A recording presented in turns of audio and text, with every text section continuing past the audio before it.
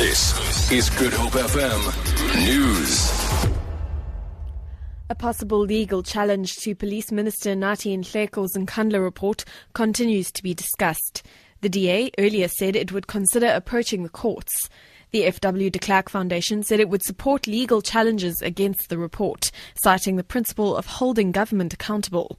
Minister Nhleko found in his report that all the upgrades to President Jacob Zuma's private residence were legitimate and concluded that the president is not liable to pay for any of them. Advocate Johan Kruger is the director of the Centre for Constitutional Rights.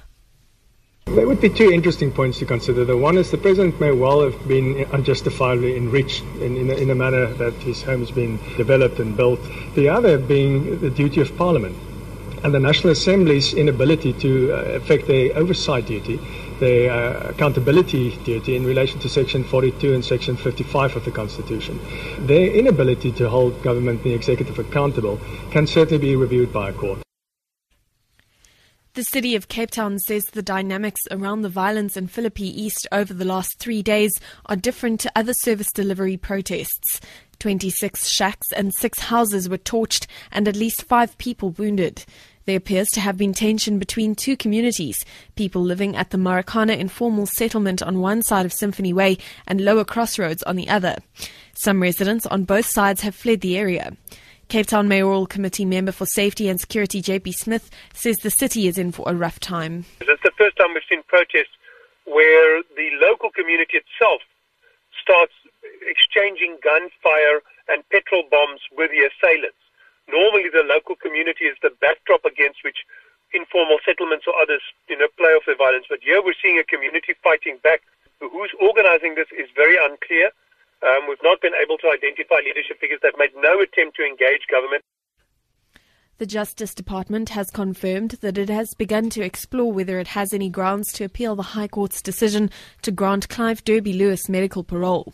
The department's spokesperson, Tunzi Manga, says they are reflecting on the issues that Judge Selby Bakwa raised on Friday. Bakwa overturned Justice Minister Michael Masuta's decision to deny the ailing Derby-Lewis parole and ordered his release. The 79-year-old former right-wing politician is dying from lung cancer.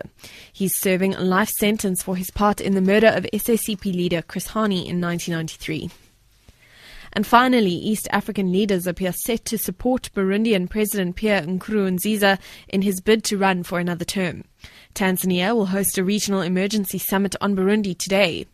President Jacob Zuma, who helped broker Burundi's 2005 peace deal, is expected to take part. Burundi has been racked by protests for more than a month after Nkurunziza, who's completing his second term as president, announced that he would stand in elections scheduled for next month. Tanzanian government spokesperson Asa Mwambene gives what seems to be the view of regional leaders. People talk about the third term, but if you really read the Burundian constitution, I'm afraid to say that that would be the second term. The constitution of Burundi talks about 2 elected terms, so it is very important that you consider that. For Good Hope FM News, I'm Amy Bishop.